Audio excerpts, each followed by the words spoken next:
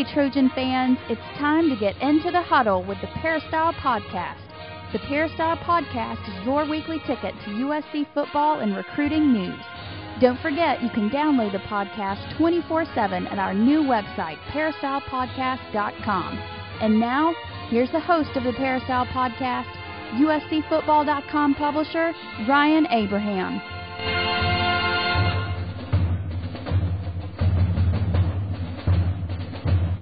Hello, Trojan fans, and welcome to episode number 179 of the Peristyle Podcast. Today is July 25th, 2011. We've got a really busy show for you this week on the podcast. A ton of questions. If you have questions for us, we love to hear them. Podcast@uscfootball.com is our email address, or call us 206-888-6755. We have a few voicemail calls this week we got to get to as well. Lots of questions. Talk about some Ohio State stuff, reaction from that. Marc Tyler, Pac-12 Media Day, recruiting. We got all that coming on. And we're joined by Coach Harvey Hyde in the first segment, as always. Coach, how you doing? Ryan, I'm doing great, buddy. Everything's ready to go. We've got Media Day tomorrow over in Los Angeles at the Fox Studios, so I'm getting ready for that, and I'm looking forward to talking to all my friends there and also listening to the coaches from the new Pac-12. So we've got two other additional teams to listen to tomorrow, so it'll be a bit longer. It will be. I didn't even think about that. Two more teams to listen to for Pac-12 Media Day, and we'll be down there covering it for USCfootball.com. We'll get some reaction from Coach Harvey Hyde. We're going to get who he thinks where people are going to finish in the Pac-12. And I want to thank our sponsor before we jump into everything, Southern California Tickets. sctickets.com is the website, or call them 1-800-888-7287 if you need tickets for anything, any kind of sporting event. If you want to go to a concert, check out the theater, anything like that in Los Angeles or anywhere across the country, go to sctickets.com, and they'll help you out. And Coach, Pac-12 Media Day, you don't need a ticket for that. You have to be a member of the media. What are you expecting to see there? What are your picks for all of that? Well, I expect to see everyone a little bit excited and wanting to see just what people's thoughts are, and, of course, hear the new coaches talk about they're now being a pack of the Pac-12. I'm looking forward to listening to Larry Scott. He normally opens the media day with a brief summary of what's been going on during the year and the football season. And he'll probably talk a little about the television contracts and the playoff game now for the first time, December the 4th. He'll be talking about that, I think, a little bit. So I'm just looking forward to seeing if they address the issues and they talk about some of the things that so maybe I've always said that they should talk about the rule changes. I know tonight they have an officials meeting, and Tony Correnti now is the new referee coordinator for the Pac-12. He's been an NFL official for years. I know Tony for a long time when he worked his way up to the old PCAA all the way on up till worked 2 or 3 Super Bowls, and now he's still working the NFL and also going to be the official coordinator for the referees. So they're meeting tonight with the coaches on some of the rule changes for this coming year, and I think that I would like to see them take a little bit of time and explain that to the media so the media understand exactly what the rule changes are. I've always said this every year, that there's a lot of things they keep in the dark to the media as far as, and to myself, not that I don't talk to Tony and get the interpretations of these rule changes,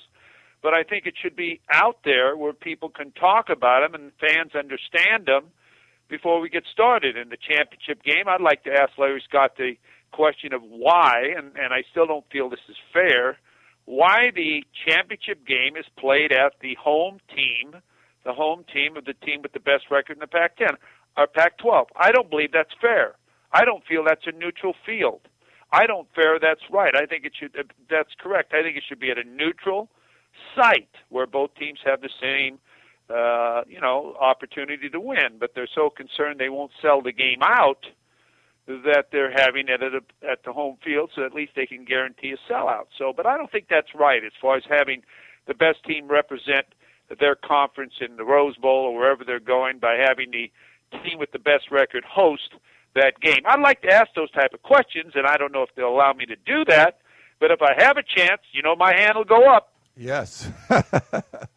Well, we'll be curious to see what happens down there, Coach, and I think there's a lot of questions, and USC fans and the media are going to be grilling Larry Scott a little bit. We'll see. We'll see what happens there, how Cool. It's not going to be at the Rose Bowl like last year, but we'll be at the Fox studio a lot. And you'll actually be able to watch it. We're going to put the live stream on USCFootball.com. So if you want to hear what happens Tuesday morning, go to USCFootball.com. We'll have the live stream from Pac-12 Media Day. You can hear what all the coaches are up to and stuff. So we'll put that up live on our website. Check that out. You're going to do that, huh? We'll do that, yeah. So it should be cool. I think that's absolutely fantastic. Then everyone can be listening and hearing the same things we're hearing when we're there. Yeah, so you can check out what all the coaches have to say. Every coach will have a different player. I think there's 11 offensive players, and Oregon State's bring a defensive player. So a lot of quarterbacks be out there. You'll see guys like Andrew Luck and Matt Barkley and all that. So should be interesting. Well, we got a bunch of questions, Coach, so maybe we should jump into that. Last week we got to talk about the Marc Tyler situation. It was funny. We recorded the show maybe a couple of hours before USC came out with the penalties for Marc Tyler, that he'll be suspended from all team activities and suspended for at least the first game of the season. There was a statement by Marc Tyler, by Pat Hayden. There was a statement by Lane Kiffin. So that all kind of broke down. And we were talking about it early, Coach, and then so then we did have a couple questions on that. And the first one's a voicemail question. Here's that one. Yeah, hi, Abraham. Just wanted some feedback. I had a thought on Marc Tyler. First of all, he's not a loser, or else he wouldn't be where he's at. I think that he's the difference between him and, say, like a T.J. McDonald or a Robert Woods is that they have passion for football, where Marc Tyler, he lacks passion. Otherwise, he'd be in greatest shape possible. He's just somebody who's very talented, who maybe likes being around the guys. Kind of like Shaquille O'Neal. He was just so talented, but, him and Kobe didn't get along because Kobe had passion, his work ethic, Shaq. He just couldn't reach that level, but that didn't make him a loser. It just means that he doesn't have as much passion for the game. Simply put, you just don't do what he does if you do have the passion, and it's the recruiter's job to find the people with the best talent and along with the most passion, and I'm sure they do their best job in doing that. Just wanted your feedback on that. And secondly, I also wanted to mention that, for the entire Trojan Nation, how about like becoming the people's champ this year, just like Muhammad Ali did back when he couldn't have the title. He became the people's champ, and I think the USC Nation is strong enough to become the people's champ this year, and I think we can. Thank you. Well, thank you for calling in. We appreciate your questions, and I'll try to answer your questions. First of all, let me definitely say I don't think Marc Tyler is a loser. I think that he's a kid that needs some direction as far as understanding the commitment it takes to be a champion. And to be a champion today, there's so little difference between the edge of winning and losing and the competitiveness not only on your team but against other teams, that you have to have a complete dedication to what you're doing. And he's lost focus, I think, a little bit into spending too much time in other areas, that he should be dedicating that time to, first of all, becoming what he wants to be as far as an All-American. He should be an All-American. There's no reason why he isn't the All-American that he was predicted to be. And also be committed as far as doing what's necessary to be a champion, to be a leader.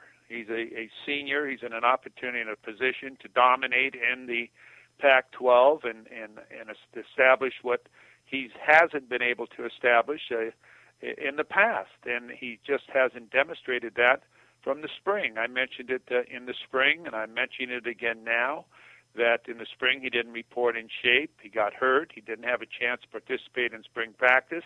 That should have been a lesson to him there, or a wake-up call. We talked about it there. Maybe you ought to listen to the podcast. And if people don't tell him those things, then he's not listening, because I know they are.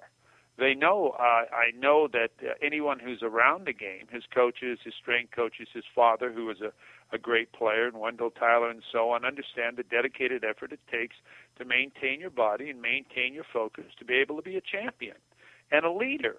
And he hadn't been able to demonstrate that. When you're a senior and you miss spring practice because you get hurt or you're out of shape, that's not demonstrating what you're supposed to be about. And also you lose the respect of your teammates and also the people that watch you and the people that evaluate you as far as the NFL scouts and so on. So I think he's lost a lot of that, and he's been distracted and gotten in trouble off the field. And those things, you've got to remember that when you're at that level of competition, you are a celebrity to people and to the media, and they always watch everything you do. You might not think anyone knows who you are, where you are, but all people know who you are. You might not know them, but they know you. And you've got to learn to be able to put your place at the right time and have some common sense. And he hasn't really demonstrated that, to be messing around in certain places and acting that way. If you are in those type of situations, you've got to act as a gentleman. And when you leave that place, people say, isn't he a great kid? Or didn't he, I noticed he didn't even drink, or whatever. So, he's had those issues, and it's going to hurt him. And I'm sorry that happened, but he put himself in that position, and he has no one to blame but himself. And as his father mentioned, he thinks the penalty is fair and deserving. And so now everyone's going to have to watch and see how he comes back. I think it's going to be very difficult for him to not be able to be on the practice field, to not be able to participate. You can't look back as a coach and let someone just come back and get reps and get back in there, especially when you've had a fall camp and you've also played a game. You just can't do that. And you can't do that to your teammates. And you can't do that to the players who have done everything that's right. So I'd be very surprised if he plays. Maybe he'll play towards the end of the year, and it's going to be a very difficult thing for this young man. I really think it is. So that's my feeling on that, and I can't even remember the second half. Oh, he was talking about the People's Champ, USC trying to go out and go undefeated and be the People's Champ. Right. Well, they should be, and I've talked about that before, too. I really believe that every Saturday or Thursday or Friday, because the Trojans play on all of those days, sometime during the year, that is their bowl game. I even mentioned that I would even give them a ring for every game, some type of token within the NCAA rules and guidelines where, hey, this is our opening game bowl, or this is the Golden Gopher Bowl, or this is the Sun Devil Bowl, or this is the Wildcat Bowl, or the Duck Bowl, or whatever, and I would prepare for it in exactly that manner. And I would go out, as many publications have the Trojans the favorite as far as in the South Division, go out and play for that. And when we didn't have the opportunity to play, when I say we, USC, to play in the championship game, I would sit back and say we should have been there, and everybody knows we should be the team in that game, and everybody knows that we're the best team in the Pac-12. And that's exactly the way I'd approach this season if I was Lane Kiffin, and I'm sure they will. I'm sure they'll get their team ready. I had a chance to talk to a couple of their players this summer, and this is exactly what I passed on to them. Don't worry about it. Some of you, it's your senior year. Go out and leave a legend. This team will be remembered if you win the Pac-12, the first year there is a Pac-12, and you are denied the opportunity to move on. And when I listen and I hear these reports so far about the NCAA sees that there's no more additional violations with the Ohio State program and they're satisfied, that would even motivate me more to give a pep talk. Dan, I'll tell you what, I could really get those guys fired up. I'm sure you could, Coach. And we're going to talk a lot about that with Dan Weber in the next segment. One more question for Marc Tyler from Steve. He was wondering why Coach Kiffin and Pat Hayden decided to keep Marc on the team. It's a third strike, so to speak, and he kind of expected Marc to be kicked off the team. There's three reasons he wanted to know maybe that's why he wasn't. First, because Tyler was a senior. He'd be eligible to transfer, penalty-free, and could go to maybe UCLA or another Pac-12 school. The second was there's a drop-off in talent and experience after Marc Tyler, and they need him to win. I don't really think that's the case, or the first one. And three says they really do care about him as a human being and making his return to the team conditional on competing some sort of substance abuse recovery program and or testing. Thanks, you guys are the best. Keep up the great work.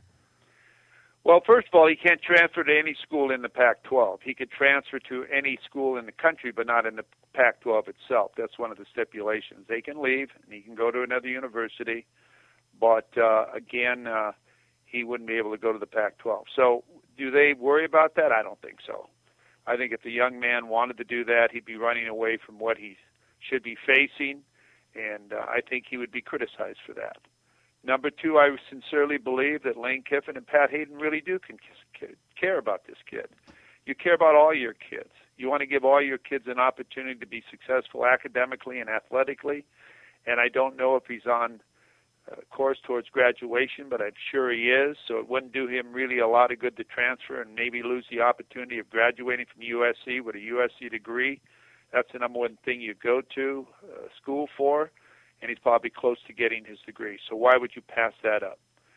As far as him facing the penalties that he has, that's something he has to face. He knows that he deserves it. He's lucky he wasn't kicked off the team. And I think that he now has to be the type of, I think a lot of people will be watching it, including ourselves, the fans, the NFL scouts, and so on, exactly how he accepts this punishment. And I think staying right at USC is the correct thing for him to do. If he has to come back and be part of the scout team, that's what he'll have to do. He'll have to do what's ever necessary to put himself in a position possibly to play. Now, you really don't know what the situation will be at USC at the time that he comes back. Maybe there'll be some injuries with the offensive backs. Maybe there'll be some opportunities if he's working hard and understanding and understands the playbook and so on. Maybe he'll be put in on special goal line situations or something, and people might be able to accept that. So, you just can't, say he's through at USC. I would say he has a difficult time in coming back and playing a lot, but I think part of his punishment is to overcome the punishment and prove to the people at USC and prove to the people in the NFL, but he definitely should be an NFL football player, that he can take the punishment. He is tough. He can reorganize his lifestyles. Now, during this period of time, he'll have some time off where he'll have more time where he should spend in studying and conditioning, not other play. So I think this is something that's going to be all evaluated, and who knows? He might come back and play a lot, but I think it'll be difficult for him. All right. Well, yeah, we'll see. I mean, the big thing for me is missing fall camp, if he misses the whole thing, or maybe they let him come back for the second half of fall camp, anything along those lines. Being that far behind the curve, even though you're a senior, Coach, I don't know, if you had a player that would miss all of fall camp and they could come back in the second game, how hard for that? How hard is that on a player to try and come back and work its way back in the rotation? No, it's really hard. It's not fair to the team. If you're out there and you're practicing your team all during fall camp and they've been working out and going through all of that, fall camp isn't fun. Fall camp's brutal on your body and your morale and everything else. So it wouldn't be fair. But I think him being a senior, if everybody knows that he's out there working hard, and they would accept it easier for him to come back and maybe sparingly play in certain roles to help the team win. And everybody wants to win. And if someone could come into a game situation where they know he's the best at that situation and what he does there, teams will accept that. Teams will accept that. But again, he's got to prove that he can accomplish what his punishments have been and get to that position. Otherwise, he'll never have that opportunity. All right. Well, we got one last question, Coach. It's from our friend Guy. It's about the strength and conditioning program. This is Guy. I want to say that the great Chris Carlisle once said, and I quote, "Don't look around you for anything else, anything less than perfection. You won't find it. You know what I demand of you. That is why no one else can stay with us through 4 quarters." That was his creed. Aaron Alsmuth used to work for him. Has Alsmuth done everything within his power to return the team to sustained winning shape? Thank you very much. Fight on. Well, Guy, thank you for your question again. Has he? I hope so. Because you have to be in great shape to be able to play at the pace of what offenses are running, the rate of the number of plays they run in games now, and so on. I think your whole off-season program has to be geared around that. For a head coach or a strength coach not to adapt to what you have to condition yourself for is not getting the job done. I believe that today the game is really speeded up. There's a lot more substitution going on, whether you have a wave of players playing because of the speed of the game, and there's a lot more talented players on the field than ever before. So you have to be able to play full speed every single down. So I would hope that the conditioning is being done properly. There are always different methods of conditioning. Carlisle's method is not maybe the same as this gentleman's methods. I knew Chris pretty well. I've had him on my show many times, and I know the type of conditioning that he did. He did not believe in big bulk, strenuous, heavy lifting, power cleans, and all of that stuff. He believed in everything in the weight program to be relative to the game of football. Whatever you do in the weight room, somewhere on the football field, you utilize that skill. Now, the new strength coach, I have not really had the opportunity of meeting him. I have not watched what they do in the weight room. I know it's very important that he does condition the team to a point that they can play at the same pace that everybody expects them to play at. And if a team isn't conditioned, and if a team can't play in the fourth quarter or play against the pace of your opponent, then something's wrong, and something has to be looked at. Because when you get the greatest athletes in America, which USC has, and I keep saying that because I sincerely believe that they should be conditioned to play at a pace that they should be pushing themselves to the limit. Unless they are at that point of conditioning, you're not doing anybody a favor. You're not doing the athlete a favor. You're not doing the team a favor by being what you call easy or not pushing them too hard because they might complain or whatever.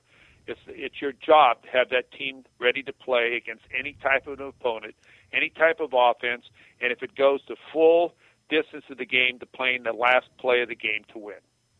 Hey, Coach, I agree, and I'll share some thoughts, Guy. It was a great question, and Aaron Osmus is the new strength and conditioning coach. He did work at USC before. He was over at Tennessee. I don't think you can put a lot of blame on him last year for the condition that players were in the fourth quarter. It mostly was an issue of depth where, you know, we've talked to Ed Orgeron, we've talked to different line coaches, and they're like, yeah, we didn't have any kind of rotation. They didn't feel comfortable.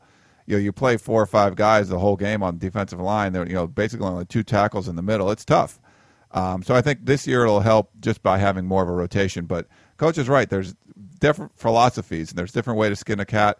And Aaron Osmus and Chris Carlisle definitely have different philosophies on that. Osmus definitely has more of a, you know, he does like guys to get a little bit bulkier, a little more strength. He'll do more the power cleans and things like that, where Chris Carlisle, that wasn't really his philosophy. So things are a little bit different. I mean, I'm not saying one's better than the other. We got to talk to Chris Carlisle quite a bit when he was around. He was around for quite a while, and we had Aaron Osmus on our Ustream show over the spring and got to share some thoughts with him. So if you want to check that out, you can hear some of his philosophy. We had him on the show, and he talked for about a half an hour on what he thinks of, you know, how you should do things and his methods and stuff like that. I mean, there's different. I've talked to different players, and some guys.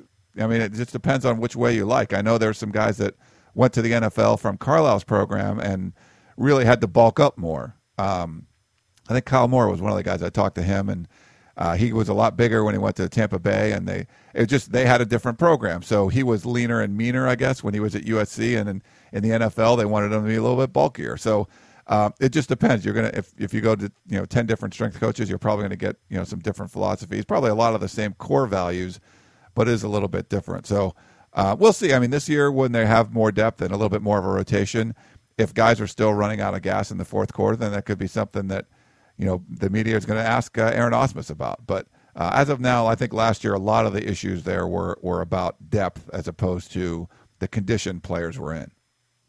Well, I'll tell you, the media doesn't need to ask him. As head football coach, I'd ask him. Yeah, I think Lane Kiffin would. I don't think I'd wait for the media. No. Well, just for our sake. I might meet him in the middle of the field. But yeah, I like Aaron Osmus a lot. He's a good guy, and I don't even know him, and I'm just fooling around when I say Yeah. that. But what I'm saying that I think that's a must today in the modern football that's going on. It's a must to have your cardiovascular system and your conditioning that you can play at the pace of what you're going to see today on offense and defenses. You've got to be able to be in great condition. Now, if your philosophy is to be big and so on, sure, you can be big, but you better be in shape too. I agree, Coach. All right, well, we're going a little long this segment. That's okay. We like talking to you, Coach. We like answering all the questions, and we had a bunch, and we have a bunch more to get to. We'll jump on all of those throughout the rest of the podcast, but thanks again, Coach, for coming on. We'll talk to you next week. Well, thank you, Ryan. I'll see you tomorrow at Media Day, and I'll look forward to talking about that next week. Yeah, for sure. We'll talk at Media Day tomorrow, and thanks again to Southern California Tickets. Everybody will be back in 30 seconds talking with Dan Weber. He's got a lot to say about the Ohio State situation, so stay tuned for that. Meet us us on the other side of the break for more of the Peristyle Podcast. Tickets, tickets, tickets. SC Tickets is your concert, sports, and theater ticket source. We have the tickets you need to any event worldwide. Football tickets are now available. Call SC Tickets now at 1-800-888-7287, 1-800-888-7287. That's 1-800-888-7287. Or visit us on the web at sctickets.com. SC Tickets, concert, sports, and theater. We now return to the Peristyle Podcast and your host, Ryan Abraham. Welcome back to the Peristyle Podcast. We have USCFootball.com. Beat writer Dan Weber joining us on the line. Lots to get to. Dan, how you doing? Everything going all right? Doing great, yeah. Big start to the week. Pac-10 or Pac-12. We'll probably say that about 1,000 times. Yeah. Pac-12 is their get-together for the new people that are running football officiating tonight, and then we've got Pac-12 Media Day tomorrow. So this is a big week. It's really going to finally seem like football. For sure, for sure. We'll be out there tonight. We'll have reports on USCFootball.com. What's going on? We'll do interviews talking about the officiating. Anything you're expecting to see from the officiating there? Well, I just like it that we're going to get a chance to meet Tony Correnti, the former La Mirada high school baseball coach, Southern California guy. He worked his way up to be a Super Bowl Pac-12, Super Bowl NFL referee. Didn't work in the Pac-12, unfortunately. There wasn't any room for a guy who could referee the Super Bowl in the Pac-12. The old Pac-10 football officials. I think a perfect choice. It would seem to me to be the new guy to run the Pac-12 football officials, and kind of an inspiration, I think, to a lot of young guys that they're bringing in to kind of revamp the football officials. So just looking forward to meeting them. I know they did this in the past. They would do it early morning, not really have enough time before media day. And unfortunately, you'd ask them questions about, like, well, how does USC lead USC's opponents lead the conference every year in fewest penalties, no matter who they are? And they give you an answer like, mathematically, that's really not probable. We really can't explain it, though, and you just want to bang your head against the wall. So it'll be interesting. It certainly looks like the Stanford game last year, if they had any questions about what they were going to do about football officiating, the Stanford game helped them decide it. They certainly weren't telling us, but you got to give them credit for they made the call and they did it and brought a lot of new officials in, and it's going to look, I think, completely different. And I think USC fans have to be pleased. I think they will be. We'll see. So it'll be fun. We'll see what happens tonight, but definitely check out USCFootball.com. We have a lot of questions today, Dan, so let's try and get to some of these. We've got some voicemail questions. Again, if you want to leave us a voicemail, 206-888-6755. We have a few of them on the show today. A lot of questions about Ohio State. I'll start off with the voicemail question, then we can get into some of the other ones. And coming down this week that the Ohio State wasn't going to face failure to monitor or lack of institutional control charges, anything like that. Here's the first question. Ryan, JD from D.C., now that it appears clearly that Ohio State's going to get a wrist slap and not even be sanctioned with the failure to supervise, let alone lack of institutional control, it's pretty transparent, I think, even to unbiased people, that the sanctions against USC were all designed to be the moral equivalent of a death penalty. And it's pretty certain they're teeing up Kiffin for a show cause order, which will drive the lid in the coffin and effectively, cumulatively deliver the death penalty to this program. Don't you think that Pat Hayden needs to get out in front of this process and lay down some markers that, don't even think about lynching Kiffin because we will take you to court? I mean, how much longer can the administration just sit there and let these people dismantle the football program simply out of pure spite and jealousy, nothing more and nothing less. Well, JD probably, it represents the feelings of an awful lot of people. It does seem to be the USC case. It essentially seems like they decide the case, and then they, based on whatever it is they want to decide it with, and then they find the facts to fit the decision. It does look like decisions though are made before finding the information that they need. I mean, they kept the USC case open for 4 years. The Ohio State case, for example, they can't close it fast enough, because if they keep it open, more and more things keep coming out. I mean, almost everything that was in the Sports Illustrated article is not in this case. They said they couldn't find it. Sports Illustrated spent a week or two in Columbus and found all kinds of players that told them all kinds of things. None of that made it into the case. The NCAA, essentially, I think the problem they've got with the Ohio State case is they can't score any points because they've been telling everybody for years that Ohio State had this perfect compliance department. Now it looks like, obviously, the Ohio State compliance department was basically a cover so that they could keep doing what they were doing. And the difference between Ohio State and USC, obviously, is what Ohio State was doing was with the cooperation of the coach, a cooperation of certainly looked like people in the compliance department were involved with getting those kids cars. They weren't registering them.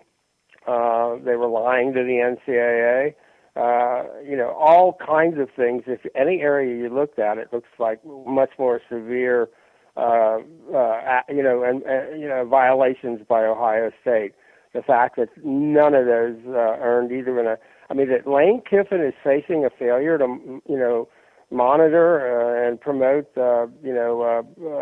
compliant behavior at Tennessee for 16 phone calls and that were made during a week when they were allowed to make phone calls, and a visit of a kid back to his own high school who did no recruiting, but they're calling it a recruiting trip. That's a serious, major violation that Lane has to answer for, but that Ohio State didn't have anything that reached that level. Obviously, the double standard is just almost mind-boggling. What USC's decided to do, it's all we know is what they've said from the very beginning, that they're not going to do anything, that they trust them, that they're quality people at the NCAA. They don't know why they do what they do, and they just want it over. It's kind of a, if this were World War II, USC is France. And, unfortunately, fans aren't going to want to hear that, Dan. I'm not sure anybody's going to come to the rescue. That seems to be the problem. If you had to dream something, you'd say, well, maybe the Pac-12, if USC has a really good season, the Pac-12 will come to the rescue and say, we'd like to have USC in the championship game, please. And maybe the Pac-12 schools would go together and say, this isn't fair. I don't know. But, JD, you've hit something that we all just kind of bang our heads and say, how do you tell them in advance that you're going to do nothing in response no matter what they do to you?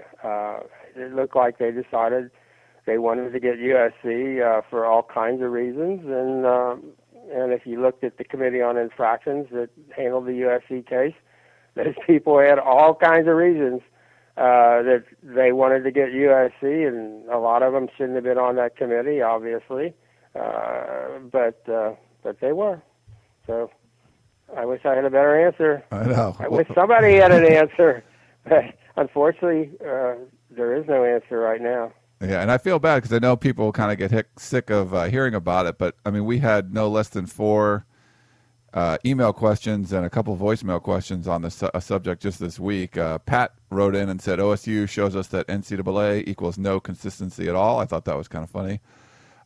Michael he's more worried about the Lane Kiffin situation, with going on at Tennessee, where they give do you think USC is going to get more penalties with Coach Kiffin? He says the matter is becoming ludicrous, and I think everyone agrees with him. Sam had some of the similar concerns, and wanted to know how they're going to handle the Kiffin case, and a couple of people also written about. He wanted to know about being proactive, doing some kind of lawsuit, media pressure, PR, and Casey wrote in with the same thing, saying that it's time for USC to say enough is enough, and take control of this case, and get out there on your own, and maybe it's going through the Todd McNair lawsuit. Is that how USC has to show what was wrong with the NCAA there? There's a lot of issues going on. The Kiffin stuff, maybe USC getting out in front of it. Will they rely on Todd McNair's lawsuit against the NCAA? Like, how's all those kind of concerns were coming up? Well, that's the question. Is there a big strategy? We kind of developed an approach to the case, and I think over the year we made it clear. We had all the documents, we read all the files, we looked at all the mistakes the NCAA made, we saw all the inconsistencies. This was before any of these other things happened. I mean, we knew all about that before we knew anything about Auburn and Cam Newton or Oregon or Ohio State or any of those cases. And now here they come, and then the Tennessee case, and we realize, holy, it's worse than we ever thought by a factor of gosh only knows. I mean, the only good thing is all of this inconsistency and double standard make it so clear what happened to USC and the scale of unfairness and dishonesty that the way the NCAA treated USC, and the way they've changed their rules in order to protect the USC ruling by saying you can't compare any one ruling with any other ruling, and that every infractions panel is its own little world, and they can do anything they want. You can't say, well, two different schools got two different completely different penalties for doing the same thing, and they're saying that's okay. The infractions committee knows best, and whatever they want to do, they can do. It's a lawless situation where the NCAA says there are no more rules, there are no laws. Whoever is on that panel can do whatever they want to whoever they want, and there's nothing you can do about it. And obviously, they don't want to do anything to Ohio State. They don't want to do anything to LSU for 3,500 phone calls that were illegal. But Tennessee, 16 phone calls that were made during a week when it was legal to contact players. But for some reason, Lane was supposedly told not to do that. And I find it interesting that in Lane's case, in the Tennessee case, we don't have evidently a written memo. We don't have anything in writing. We have someone recalling that he went down from the compliance department at Tennessee, and he remembers telling the coaches, Lane and Ed Orgeron, not to make those phone calls. But for some reason, we don't have in there why he told them they couldn't make them during a week when they were allowed to contact players.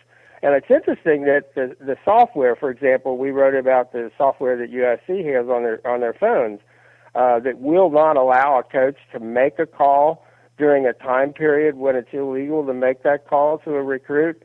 And the Tennessee also had that kind of software. And it didn't stop them from making the calls. Why? Because they weren't illegal during that time span, except for the fact that Tennessee's now saying, but we told them not to do that.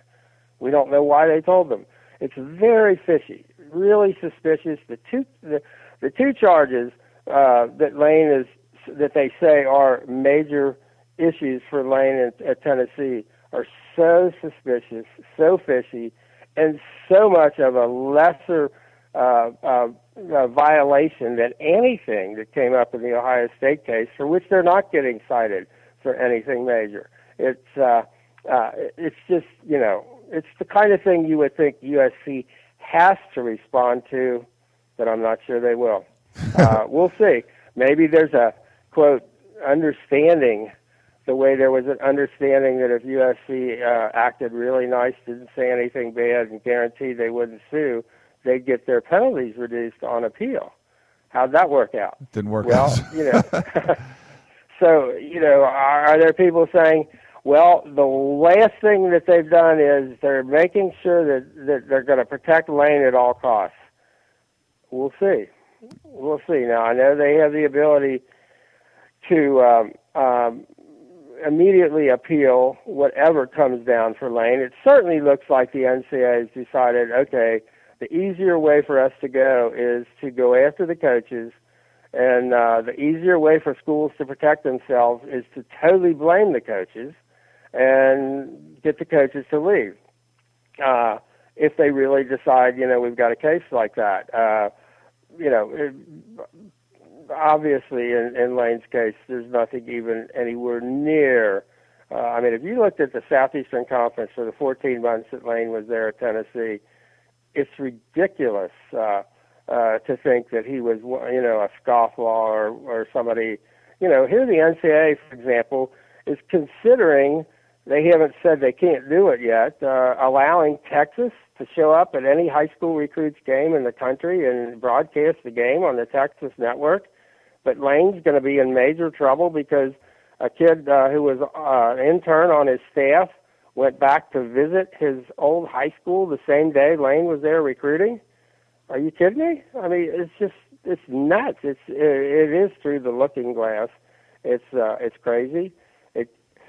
I think what we want to do now, though, is probably get away from trying to reason all of this out and trying to compare cases and all that, because obviously there is no rationale. There is no. USC was found guilty for being USC. That was a major violation. Lane Kiffin is being pursued because he's Lane Kiffin. That's it. It's that simple. And USC probably needs to do something to send a message to the NCAA that we're not going to take it anymore. We're not going to stand for being, discriminated against for being USC, or our coach being discriminated against because he's our coach. That's it. It's that simple. Whatever has to happen.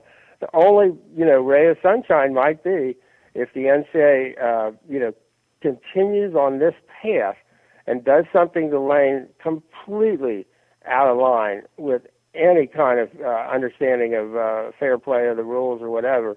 It may push the situation to a place where not only Lane acts, but that USC acts in a way consistent with some of the things that look like they're going to be happening in Congress, and that the case will be well known enough, and it will have all of the cases that have happened since that have gotten completely different treatment to show for it. For example, the thought that Matt Barkley, who was in the 5th and 6th grade when whatever happened at USC happened, will not be allowed to play in 2 straight bowl games, but that Cam Newton and Terrell Pryor, the NCAA couldn't get into gear fast enough to get those 2 into bowl games last year. But they can't do anything about Matt Barkley. He can't play in a bowl game. Or the 30 kids that won't get scholarships to go to USC. That's beyond the pale. I could make the case that on that basis alone, that depriving of 30 kids the chance to come to USC on a scholarship is worth it for USC to sue on behalf of those 30 kids. There's no way that's justified. There's no way that's fair. There's no way that's consistent with any rule that the NCAA ever had. And for that alone, not for USC, but for those 30 kids, USC should consider where do we go and how do we do this, because that's not fair. Those 30 kids that's an opportunity they'll never, think about the life-changing opportunities that are going to be missed for those 30 kids. And ultimately, 30 kids will not get scholarships to Division I universities as a result of that. That's awful. There's no way. And those are innocent kids. So, anyway, maybe this will make it all come to a head. And maybe that'll be a good thing. I don't know. I think they've gone through so much last year, though. I think this year's team is going to be able to handle it. I wasn't sure, but the more you see them, the more the way they handle the Marc Tyler thing, for example, the last week. I think these guys are pretty resilient, and I think, as tough as last year was, one of the things that it did to this team, and probably this coaching staff, is it has enabled them to handle these kinds of things going forward.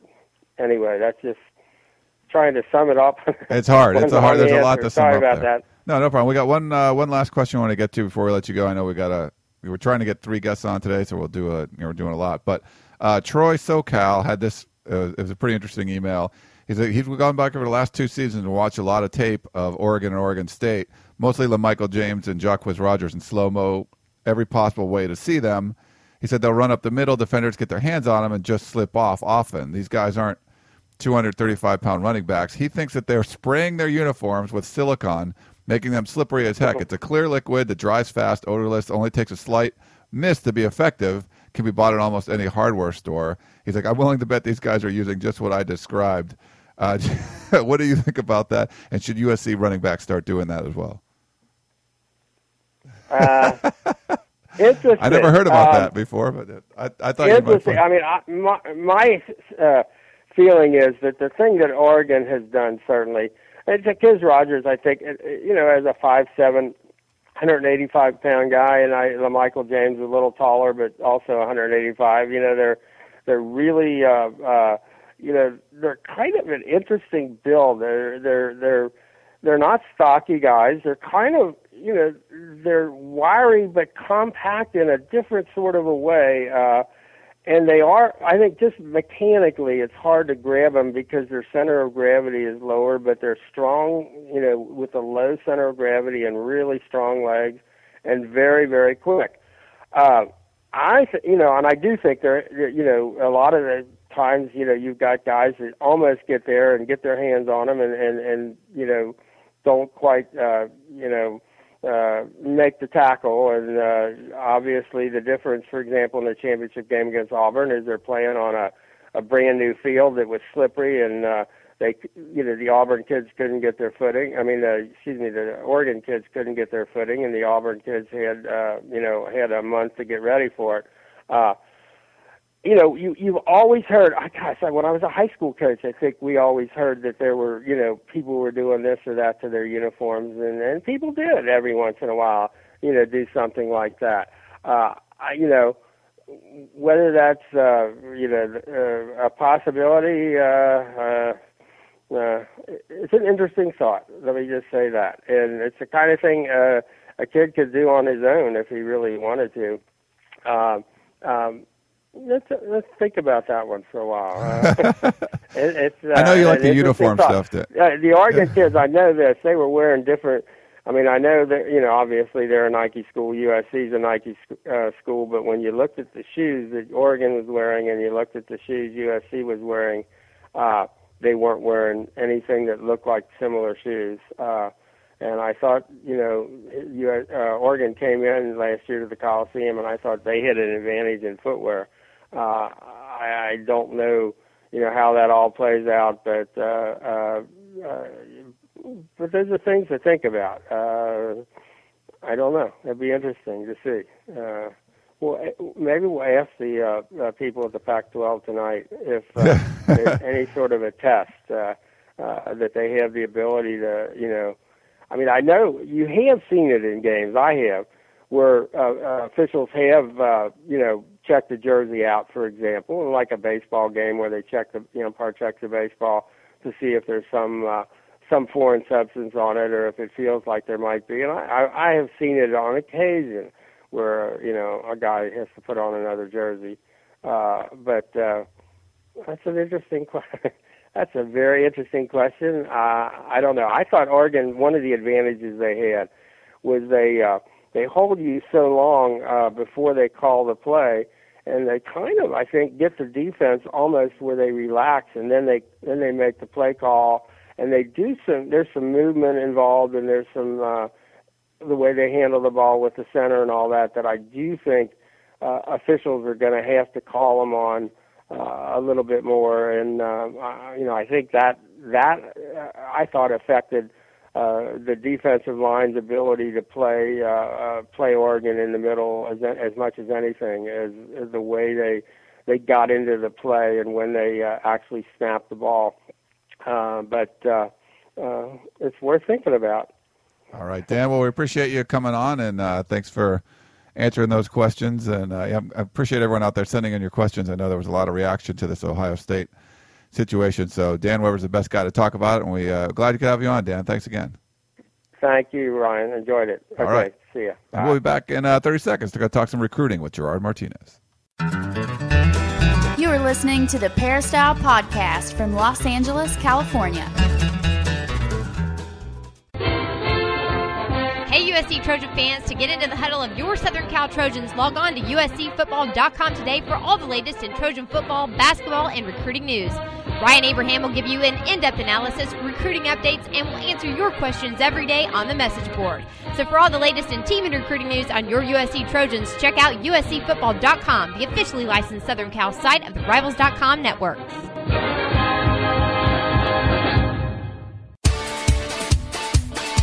It's time to get back to the Peristyle Podcast, presented by uscfootball.com. Welcome back to the Peristyle Podcast. We got Gerard Martinez on the line, uscfootball.com national recruiting analyst, overall recruiting guru. What's up, Gerard? How you doing? I'm doing good. How about yourself? Good. Just got a lot of stuff to get to on the podcast today. With the Ohio State stuff, Marc Tyler stuff, recruiting. Like we've had so many questions. We appreciate everyone writing in and calling in. Podcast at uscfootball.com is our email address. We'll have to talk about some of this stuff maybe on the show this week, Gerard. So we'll on uscfootball.com TV later on in the week. So we'll do that on Thursday again. Maybe if we miss some stuff, we can get it there. But lots to get to. Lots to get to. So let's get to it. Sounds good. Okay. So first up, Ricky. Can any of the 10 of Troy recruits from the July 13th post graduate early, since there's another early enrollee spot available, or could that early enrollee spot be where Gerald Bowman fits in? What do you think about getting some guys in early? Well, first and foremost, yeah, Gerald Bowman is going to be a guy that is going to come in early. We just had an update on him last week, and definitely one of those players being a JUCO that has kind of been through the rigmarole with different schools and transferring. He should be able to qualify and get out in December and be ready to go in January, and that's really, kind of what USC, I think, likes about him the most is that, he can go towards another early enrollee spot. Other 10 in Troy, most of the prospects there are not early enrollees. At least they're not set up right now to be early enrollees. Ellis McCarthy, who is really at the top, being that three-technique defensive tackle that, we kind of talked about that last week, the rankings and why everybody's ranked where they are ranked. He's kind of at that money position, if you will, if he's coming into that 4-3 with USC's defense.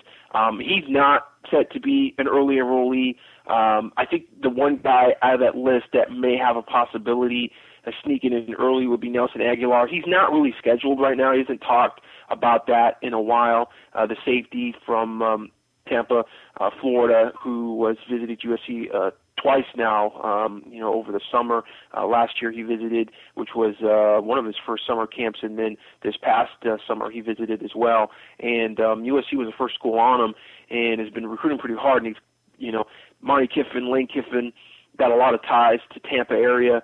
They brought out Tyreek McCord as well, who's 6'3", 225-pound defensive end from Tampa, Jefferson High School. And, USC showing that they've got some pull still in Florida and bringing some guys in. But as far as early enrollees, a lot of the top-name guys that they have that are on the board that aren't committed are not scheduled to be early enrollees right now. And that's, one of those things that you kind of you have summer school lined up well, and you just have to be kind of prepared to do that. There's an occasional recruit that, they come in and then it's September and they start, looking at their credits and maybe they can take an extra class if that's viable at the school. USC ran into some issues last year with Charles Burks, who was really set up okay to try to enroll early. He wasn't necessarily trying over the summer, but by, fall camp, he got into the September, kind of October area of school, and USC was kind of, talking to him about, hey, we might have a spot for you, but you have to be an early enrollee. Well, at that point, it was obviously, too late for him to take summer school classes, so he had to add on to his fall coursework, and Edison High School, the high school that he went to, would not allow him to graduate early, mainly because it's a policy, because if you have a lot of seniors that are graduating early, a semester early, you got a lot of empty seats in the classroom the last semester of their senior year that the school can't really fill, and so it becomes just a budget issue. It becomes just a policy bureaucratic issue with the high schools and the school districts, and so some schools actually frown upon kids graduating early. So that's something that can happen. The more early enrollee spots that are open, meaning the more, at this point when we talk about that, we're basically saying the more 2011 prospects, signees, incoming freshmen that are ineligible, because that's what's opening up more and more 2012 early enrollee spots, which is really kind of the same 2011 spots that weren't filled by the 2011 class.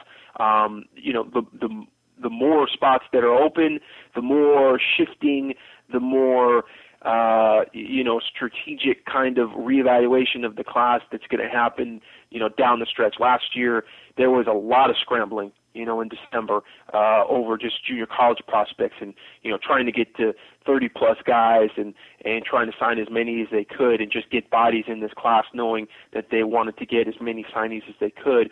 That starts to happen a little more, with this class if there's more and more spots that open up. Granted, we're going to kind of know, after fall camp exactly how many spots there are.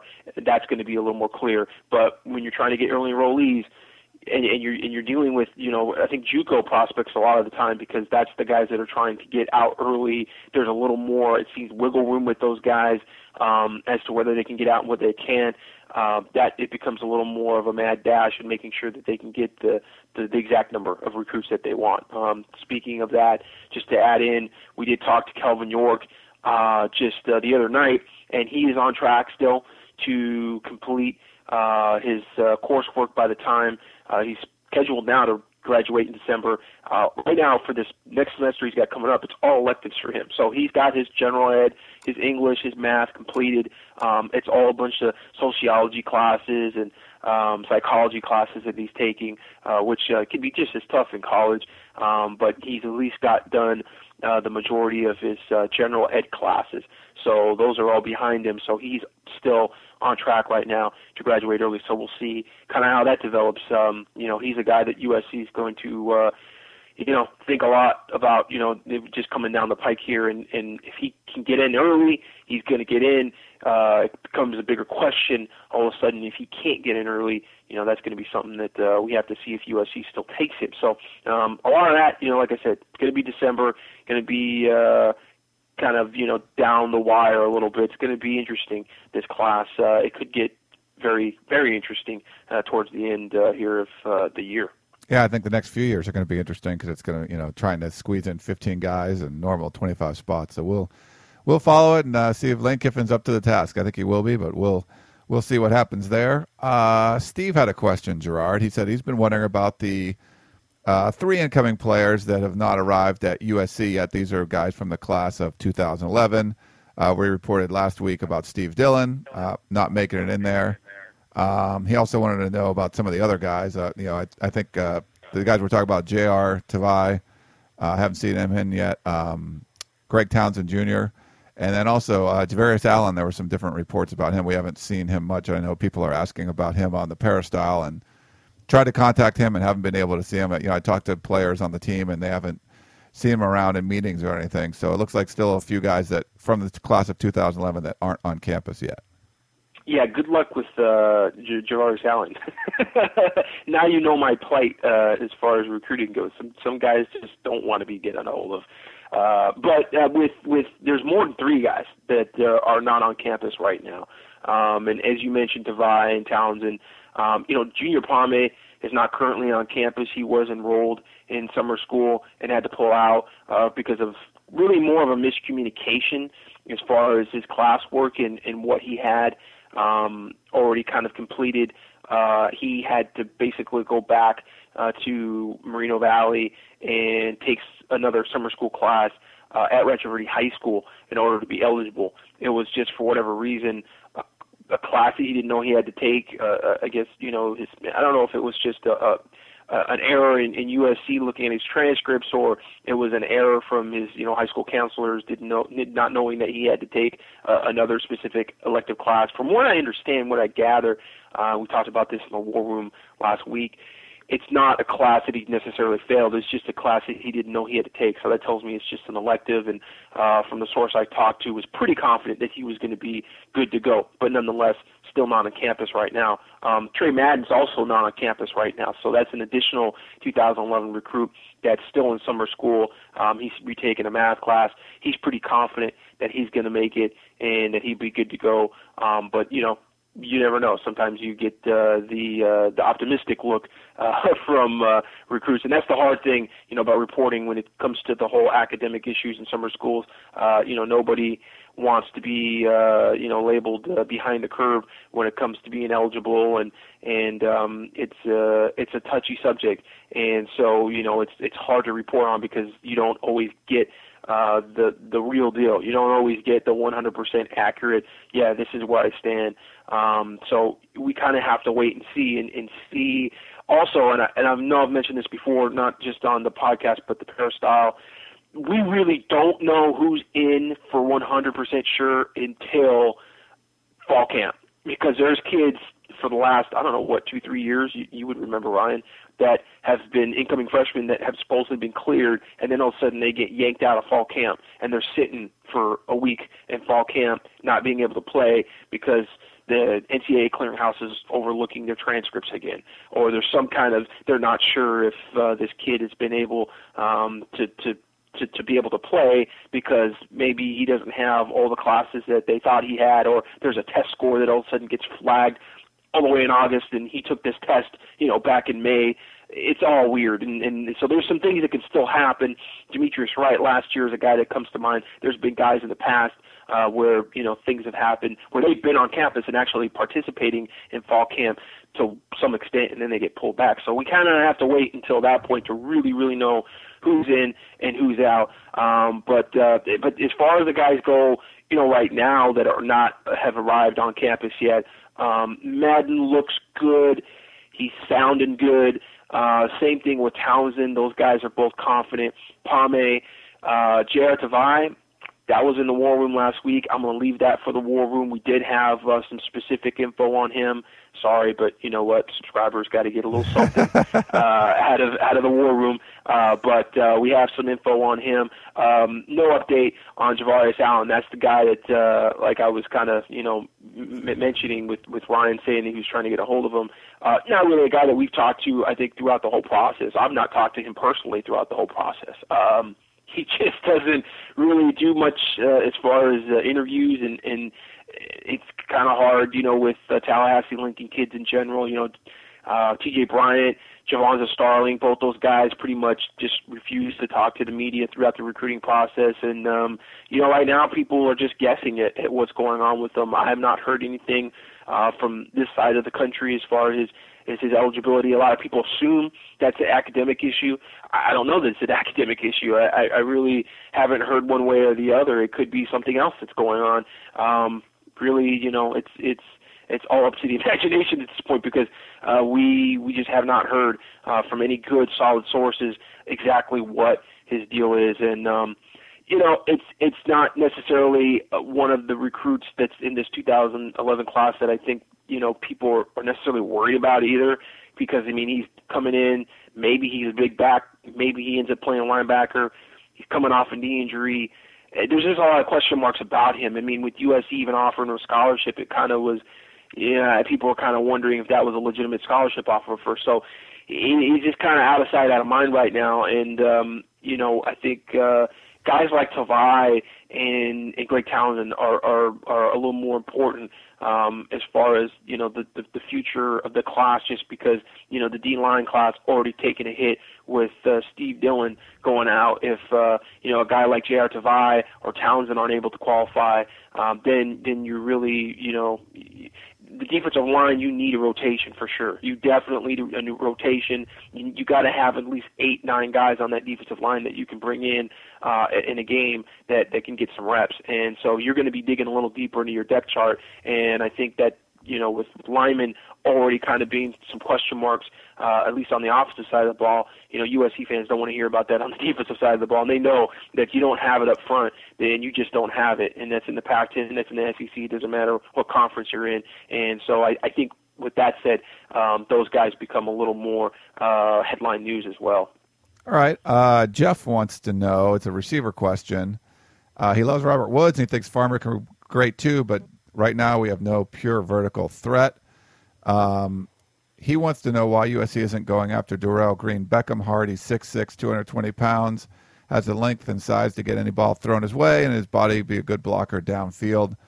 For the running game, he knows there's limited scholarship offers and with 2 commits already, but both those guys seem to be willing to look elsewhere. He thinks Woods and Farmer plus Darrell Green Beckham would be insane, he called it. So what do you think about recruiting him, big receiver? I think that sounds right on, and I think USC is in agreement with that. I don't know that they're not really going hard after him. I think it's just one of those issues, kind of going back to the Javarius Allen, the Buck Allen, conversation and discussions. He's just not doing a lot of media. He's just not doing any interviews. It's kind of hard to really know what is going on with Darrell Green Beckham.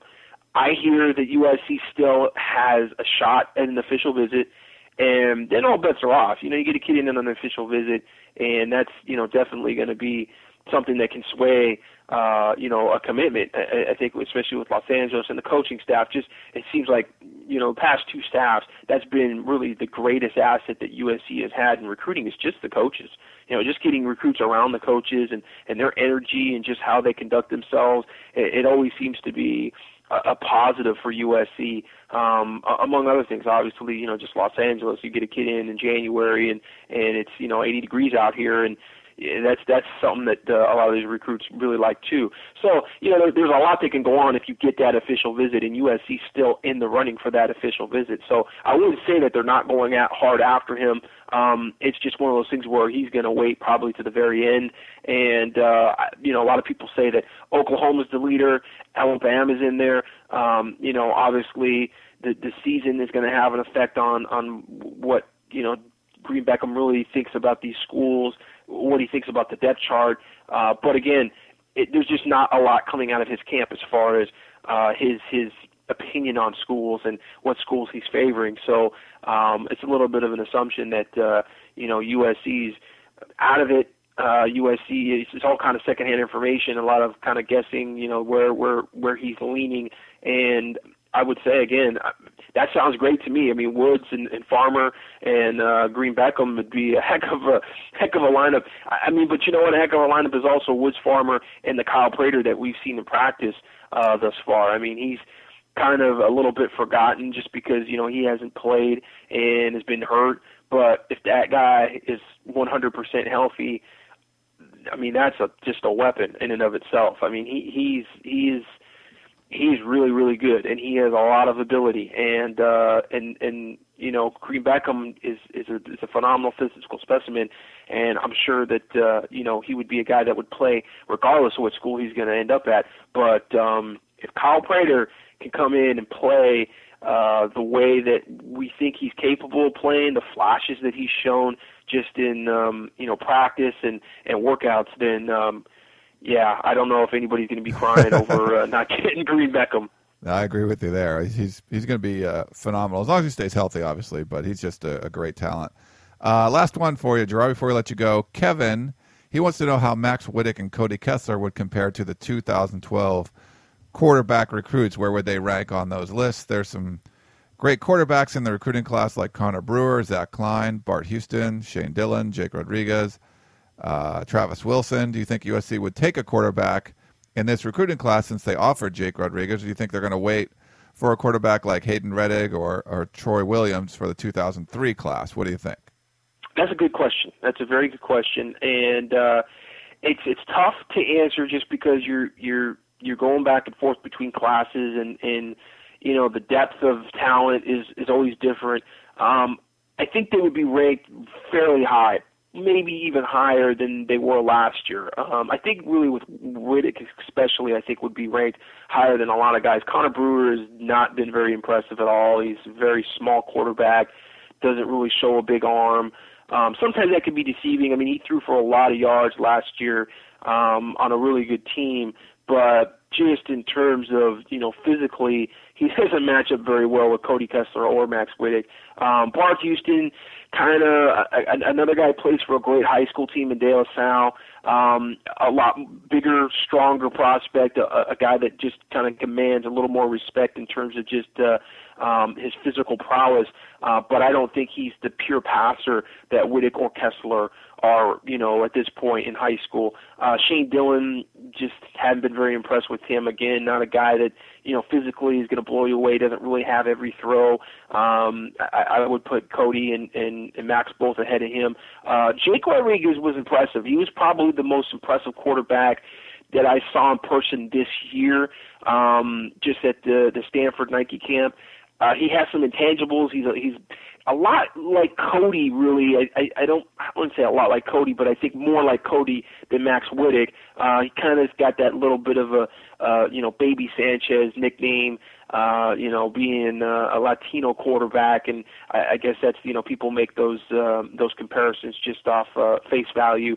I don't think he's really that level guy, like Mark Sanchez was coming out of high school. Mark Sanchez was really good coming out of high school. I think Jake Rodriguez has a lot of potential coming out of high school. He's also a guy that's run for, over 1,000 yards, kind of has a little bit of some dual threat tendencies. He's a little more raw, kind of has to come into form a little more, but he showed, some great leadership ability, great kid, smart, those intangibles that you like to have in a quarterback, and on top of it, has some physical ability and can really chuck the ball. He would, in my opinion, line up closer to Riddick and Kessler, which is, it's easy to say. I mean, USC just offered him, so you'd say, of course, So, but I don't know if I would rank him above either of those guys either. Riddick, I think he might be a little closer to, because Riddick, we have to remember, in high school, didn't really throw for a ton of yards. I mean, he was kind of a guy that was a part-time starter for a while, didn't really come into full-time view until, really his junior year. And so, he was a guy that kind of didn't have the results that some of these quarterbacks do that end up being, 4-year starters. So that was kind of a little more of a question mark with him. He kind of had some games where he would struggle. When Victor Blackwell went down his senior year, Riddick really struggled and didn't really have a lot of good playmakers to throw the ball to. So that also, kind of hampered him and left some question marks with people. Where Cody Kessler had just 2 phenomenal years where I think he threw 36 touchdowns and had like 2 interceptions at some point his senior year. So, I mean, that was a guy that, commanded just a lot of attention because of the stats he was putting up and just kind of the kid he was. Again, he's one of those guys that's that outgoing leadership, has a lot of those intangibles. So those guys were thought of pretty highly. I think Rodriguez would probably be closer with Riddick. Now, in terms of recruiting a quarterback in this class, I think it's tough. I think Rodriguez was a little bit of a reach for USC, to be honest with you. I think they're chasing that one. There was a lot of things that could happen with Oregon. I think this is something that I kind of opined about a little bit on the Peristyle. I see the strategy involved with it, but I don't know if I necessarily think that's the best move for USC to do right now with everything as is. It's a good move if all of a sudden Matt Barkley leaves early for the NFL, if things kind of go wrong with Oregon because they are, under investigation by the NCAA. Some things could happen, from this point until the end of the year where all of a sudden Jake Rodriguez starts to have second thoughts about Oregon. So USC positions themselves well. They offer them early. They kind of allow themselves to kind of sit back. They couldn't take, I think, that commitment right now, even if, Jake Rodriguez decided, what, I don't want to go to Oregon anymore. I want to go to USC. I don't know how they would really be able to work that. But like I said, that's the here and now. Down the line, and this is where, again, I know I've said this time and time again, and I sound like such a homer when I talk about it, but this is where Lane Kiffin is really an asset as a head coach, because I think, they're looking at this thing 10 10 steps down the road here. They're trying to make sure we don't get caught with our pants down with the quarterback position. All of a sudden, Barkley decides he's going to leave. He's a first-round pick at the end of the year. Maybe they have a transfer of the two guys who they'll probably try to redshirt this year with Wittek and Kessler, or maybe Scroggins decides he's unhappy and he's slipping on the depth chart and he leaves, or maybe they just don't feel like Scroggins is the guy that can step up and be that guy to take over from Matt Barkley if he leaves early. There's a lot of things that can happen. And also, by the way, Jake Rodriguez's teammate, Jalen Cole Fitzpatrick, is committed to USC. So USC is going to know what's going on with his recruitment.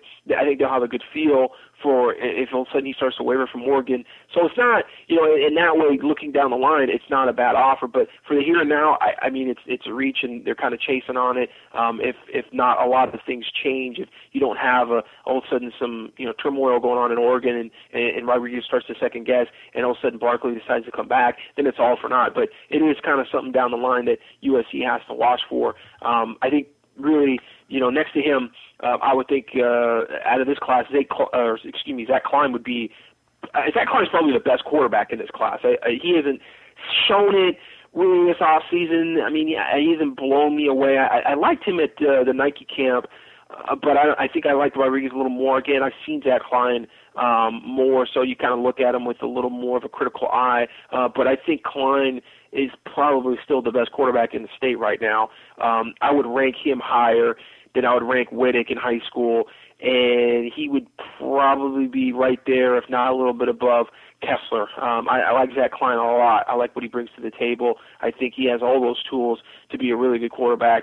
There's maybe some limits there to his potential, but you could make that argument with Kessler as well. Wittek is probably the guy out of everybody that I've mentioned that has the most potential. I mean, he's got the big body, he's got the arm. He's really a guy that, like I said, it works against you in high school because you don't have all the results because you weren't, a 4-year starter in high school, but then it also works for you in college because his arm is still pretty new. I mean, he's not a guy that has thrown a million balls in high school, and they had a pretty good running game at Mater Dei, so he's still pretty fresh coming in, and now is really when he can peak, and that's we saw that with Matt Leinart in high school, a guy that came in early and he got a lot more run than Wittek did in high school, but Leinart was kind of filling in and doing a lot of part-time stuff with Matt Grudigan in high school, so he wasn't a full-time starter all 4 years.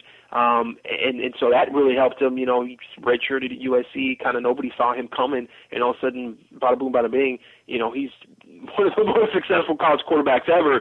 And so Wittek, there's a little bit of that kind of too, where he comes in and he hasn't thrown, as many passes. He's not as worn out, and maybe his best ball ahead of him. Going to 2013, I think yes. I think that's kind of where USC starts to position themselves a little more. I think there's a better chance that if they really sign a quarterback, it's going to be out of that 2013 class. I think there's, some talent that's already standing out.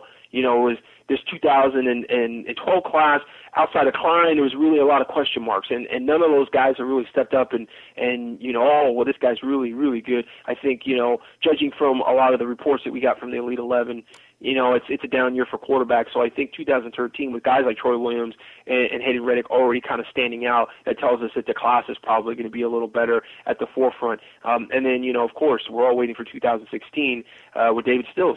David Stills is still, he's out there, and then you kind of wonder, okay, well, how's USC kind of lining things up? But you want to probably maybe take one, every year, depending, on what I think happens with Wittek and Kessler, because you took 2 that year. So you always want to kind of have 3 on the roster, and it seems like, with Lane Kiffin, they want 4 on the roster, but that may change with the 15 per class. They may have to, make some adjustments there in their thinking, and that the 4 that they have now, that happened basically, that pretty much happened before, the sanctions and whatnot. It kind of had Wittek already committed. A lot of people wondered about that. Is Wittek they're going to keep him and Kessler now that, they got these scholarship issues and all these things going on? Well, I think the one thing that we can say confidently is that USC has to play with 75 first, and then get a feel for, and then the lower class limit to 15, and then that's going to maybe affect how they recruit as well. I mean, they went through it to some extent because they dipped low. They got almost, it was like 60-something at some point in scholarships they had on the roster, last year, and got above it this year with the 30 that they brought in, or the 30 that they're trying to bring in. But they got back to the closer to the 85 limit. But when they have to dip down to that 75, for real, and that's the limit that they have, then then maybe there's some positions the coaches start to look at and go, all right, I'm not sure. Maybe we don't need this many tight ends. Or maybe we don't really need this many quarterbacks. And you start to really know, what's the necessity at that point. So we have yet to get there. But I think for quarterbacks, that's kind of how it's lining up right now. But I think they got a couple really good ones in Kessler and Wittick. And I think those guys bring something different to the table, but are both very talented players. And they'd be at the top of the class again this year, maybe even more so than last year. All right, Gerard. Well, great stuff. We appreciate you coming on. And I think we'll talk to you probably on Thursday at the Ustream show, or if not, we'll talk to you next week on the podcast. Thanks for coming on.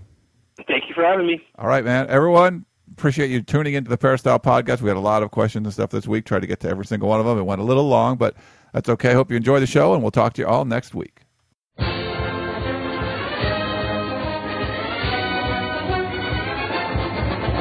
You've been listening to the Peristyle Podcast presented by USCFootball.com.